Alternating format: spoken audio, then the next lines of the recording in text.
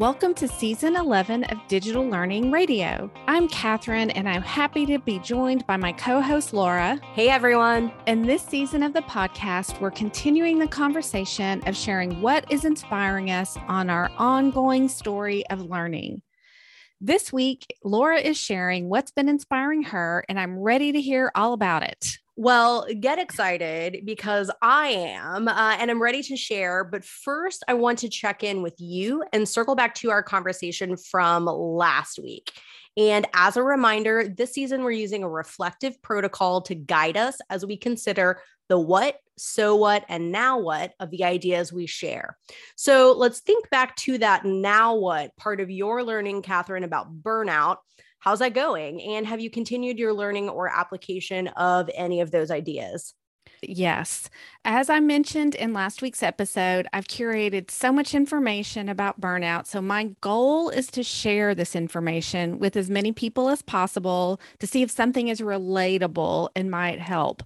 Now, sorry, Laura, I did not make cross-stitch pillows yet. Come on. But instead, I've first passed along the article to some colleagues and family and friends, and they have loved it. And then I've also organized resources, and I actually wrote and published a blog post about taking better breaks as one way to address the frenetic subtype of burnout. Ooh, nice. You've been busy this week. Yes. And then Laura, you fell for my trickery, and we've officially scheduled sessions that mash up compassionate coaching strategies that might help with burnout. So those will happen in a few weeks from when we're recording. And I'm working on other summer offerings and other ways to share the ideas, more to come, but I'm getting the word out to others. So I feel like that now what is going pretty well. I love that. And yes, I did fall for your trickery, but this is the best type of trick, I suppose, to fall for. I'm so excited about those sessions and that mashup. And I just love that you're continuing to share this relevant and just good information with so many people in so many mediums. So gold star for you this week, Catherine. Thank you. Thank you. Okay, so this week is mine for sharing, but I still want to hear from you too. Before I take it over, Catherine, what's a quick win that you'd like to share with us? Since you had the AI logo maker last week, Adobe Express, I think we're going to be on an AI kick. Ooh. So I'd like to introduce Quillbot, an AI paraphrasing tool. Quillbot, according to its website, helps users rewrite and enhance any sentence, paragraph, or article using cutting-edge AI. Interesting. And in fact, that sentence was rewritten by Quillbot. Oh, okay. Nice. So for the free version, you can paste up to 125 words at a time, and it will restructure your sentence and then give you some really nice options for synonyms and replacing words. It doesn't have all the features as, of course, the premium, but it's been so super useful.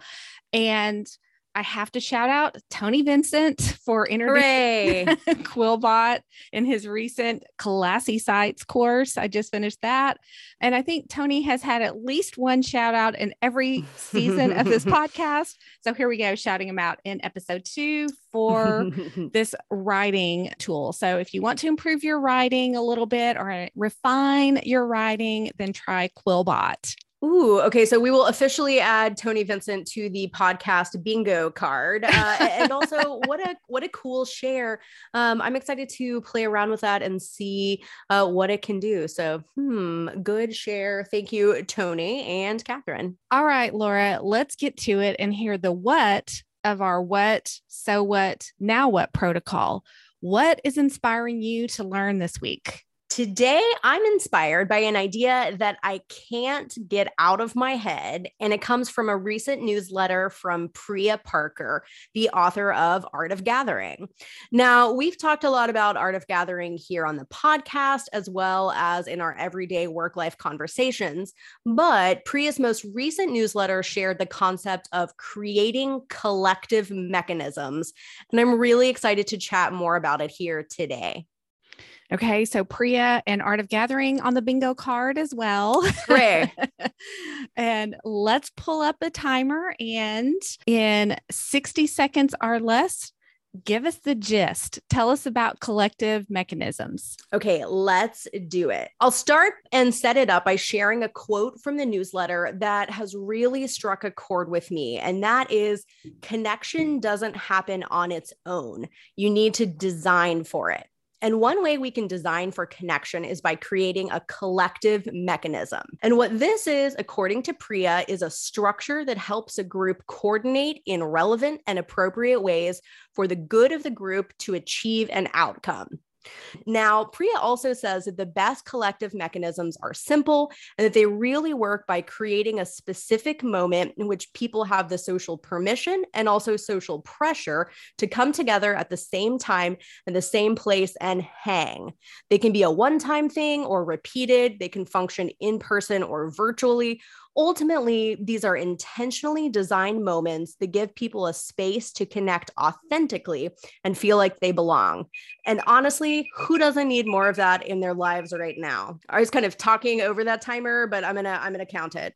Okay. Fantastic. Laura, I saw this newsletter when it came out as well, and I am so glad you're bringing it back to us for a deeper dive. And I really want to hear more of your thinking. So tell us the answer to the so what about the newsletter and concept of collective mechanisms that is inspiring you to learn. Well, first, I really cannot get it out of my head. It's one of those concepts that is so simple, yet also huge. And so, ever since I read about it last week, I found myself thinking about this through a number of lenses. But first, let me back up a little and share more about the context of the newsletter. And so, Priya opens by asking, where and why and how and when should we meet our colleagues now?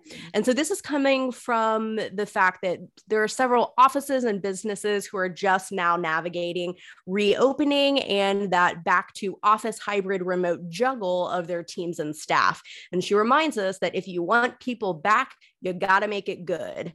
Oh my gosh. Yep. That quote was at the top of the newsletter and it immediately hooked me and made me read on.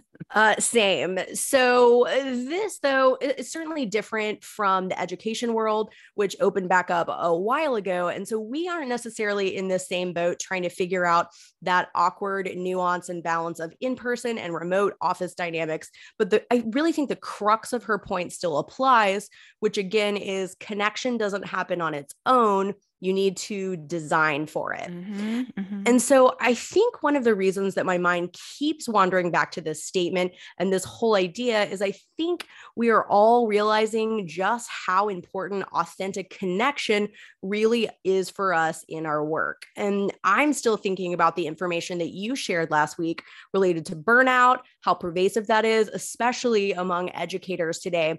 And I wonder how these thoughtful collective mechanisms that give this social permission for connection really could play into mitigating burnout and providing support and belonging to colleagues and team members.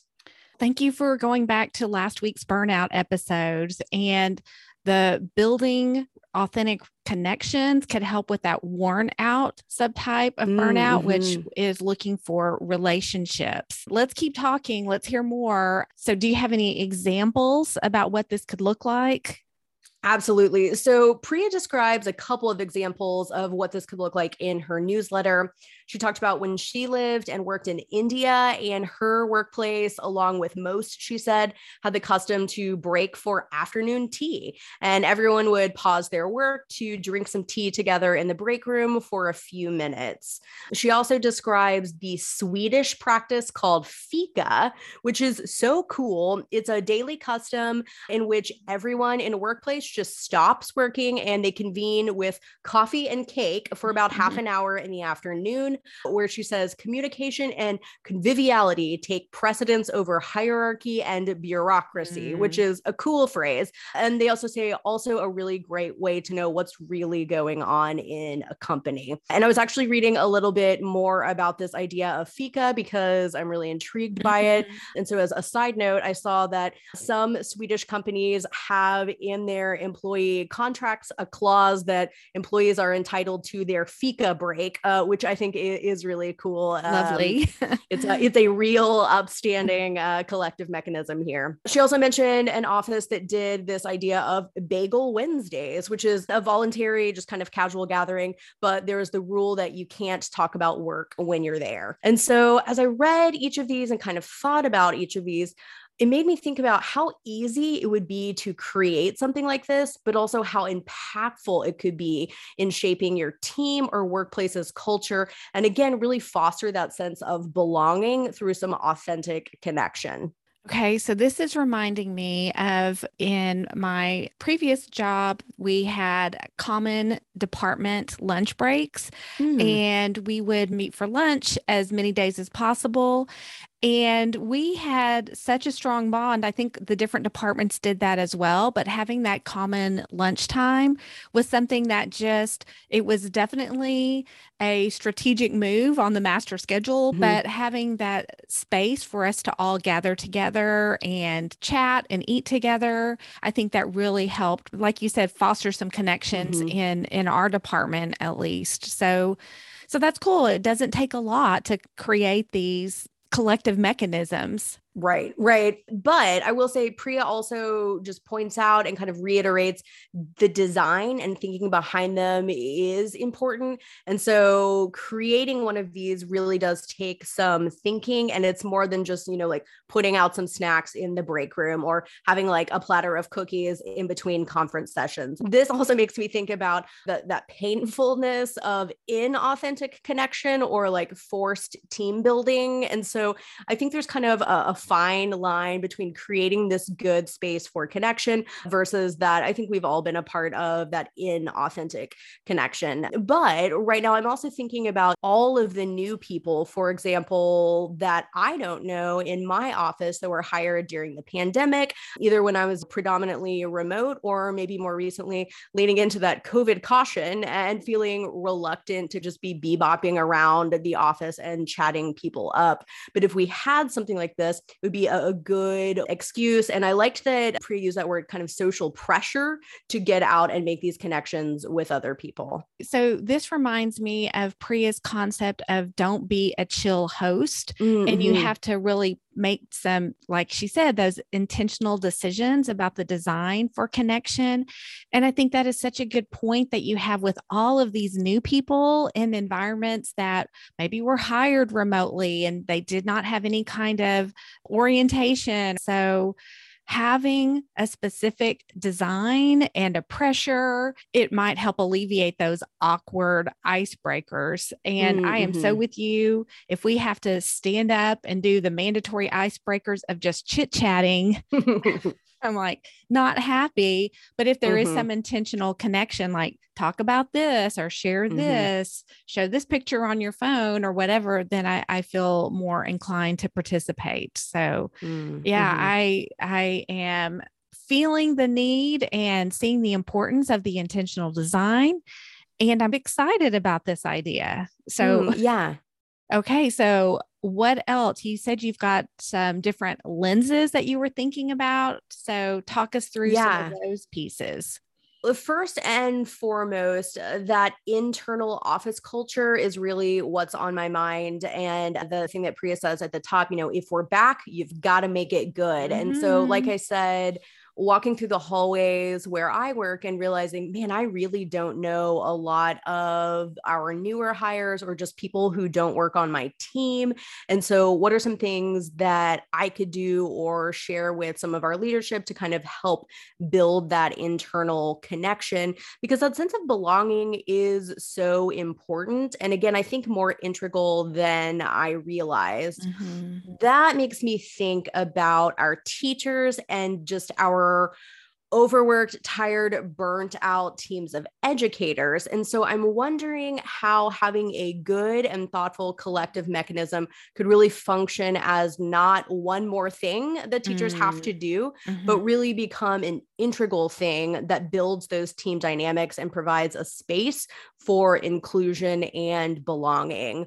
You mentioning your math team lunches is, I think, a perfect example of this. I'm thinking about the compassionate coaching webinar that focused on using belonging to help coach teachers through those feelings of isolation. And so this seems like a nice way to do that. That again, it is pretty low effort, low time commitment, but I think something that could be really, really great. Also, side note, I would love to drink coffee and eat cake every day. So check me in Sweden soon. Right.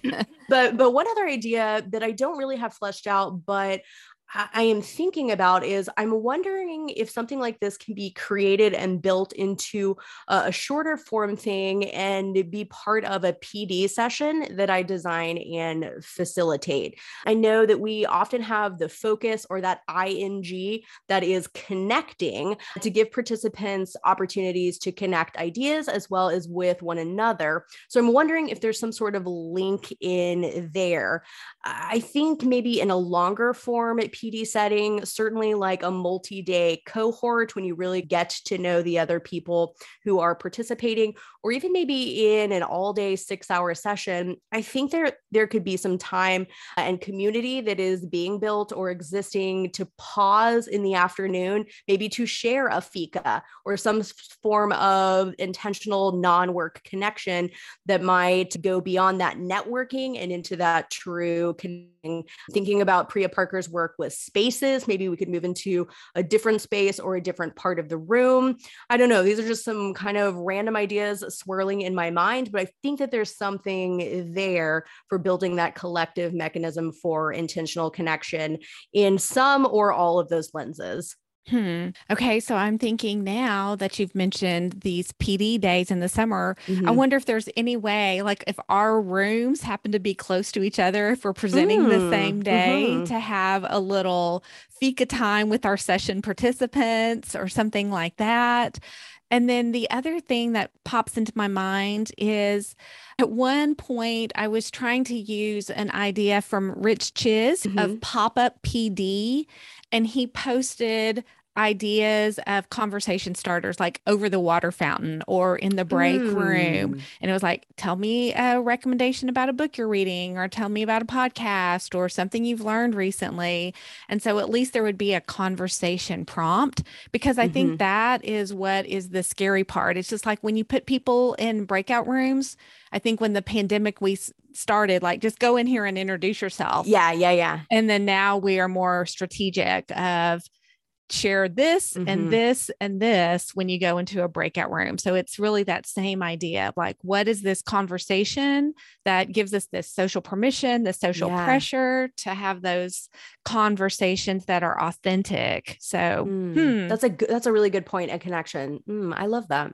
Okay, so one other thing that I'm thinking, and back to my math team example, I think one of the disadvantages of these team lunches was that because our whole department was off at the same time, it did not force us to go and interact with other departments. And so we were pretty isolated as departments.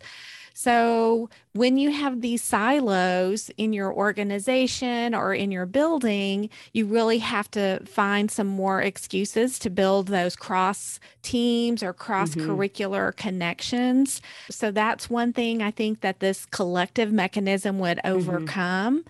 And then the other thing I'm thinking is, we are both extremely collaborative and we want to talk to people, but I know some preferences are not, just want to sit in my office and I can work independently. I don't need to talk to people.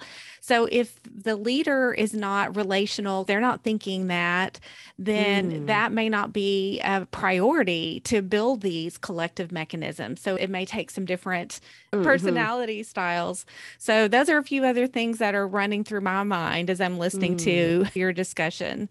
Oh yeah, good points. So, well, is there anything else you'd like to share? Just kind of in summary, I love reading or hearing anything from Priya because she really often just reignites that spark and kind of glimmer of transformation that I think so many of us felt in 2020 to just further consider what can we do differently. And in this case, what can we do differently for the good of the group to achieve an outcome and that outcome of connection beyond what we've always done. And I don't know that I have a concrete or working solution yet, but I love that I read this last week. I'm continuing to think about it. We've talked about it here and in another place, and it's just definitely on my mind. And so I love having that spark reignited from Priya. Well, and Laura, you have ignited a spark in me too by this conversation and these ideas. And thank you so much for sharing. I am going to keep that phrase, design for connection, and really focus on that and make that a priority. And I hope those listening will accept the challenge of putting those collective mechanisms in place as well. Absolutely. All right. As you know, another idea we're practicing this season is to use each episode as a place to launch further thinking. We want to challenge each other to apply what we share as we consider now what. So, Laura, now what? What are some next steps for you? How might you incorporate the idea of building collective mechanisms into your work or further your learning? Sure. Well, I've shared this newsletter with my team leader and she seemed intrigued. So I think this has inspired me to definitely follow up or circle back to her and maybe brainstorm with her some ways that we could incorporate building out this intentional connection, creating a collective mechanism that could be part of just maybe our small team meeting days to start, and then maybe go from there. And then additionally, I'm going to keep thinking about how I could use a mechanism like this as a facilitator, maybe even as a larger event conference planner to create these spaces that, like I said earlier, just go beyond networking and into true connection with others. So stay tuned there. Okay, I'm excited to learn more and continue our conversations. We'd also like to extend the invitation to you, dear listener, to share your ongoing story of learning as well. Take a moment to pause and think wherever you're listening from and consider what ideas have you heard today that have sparked your interest and inspired further learning about creating collective mechanisms. And new this season, join us for an experiment. After listening to our episode, you are invited to complete a reflection form linked in the show notes to share what you learned and how you plan to integrate the information. You'll then receive a certificate of credit for your thoughtful responses. You can also find us on Twitter at DigLearnRadio to continue the conversation and share your learning that's inspiring you this week. This season, we're dedicated to sharing our learning and the things that are inspiring us. We hope that when we share, the conversation and ideas will cultivate curiosity and inspire you to explore one of the resources, reflect on a question we've asked, or continue the conversation with us online. Reflect to consider the what, now what, and so what of your thinking. Share your learning inspirations and ideas from this episode and beyond. We are, as ever, inspired to learn from Gail Allen and her work in the new pillars of modern teaching. She reminds us that when we share, we add a sentence to the story we communicate about ourselves to the world. Let's continue learning, sharing, and transforming. Let's get inspired.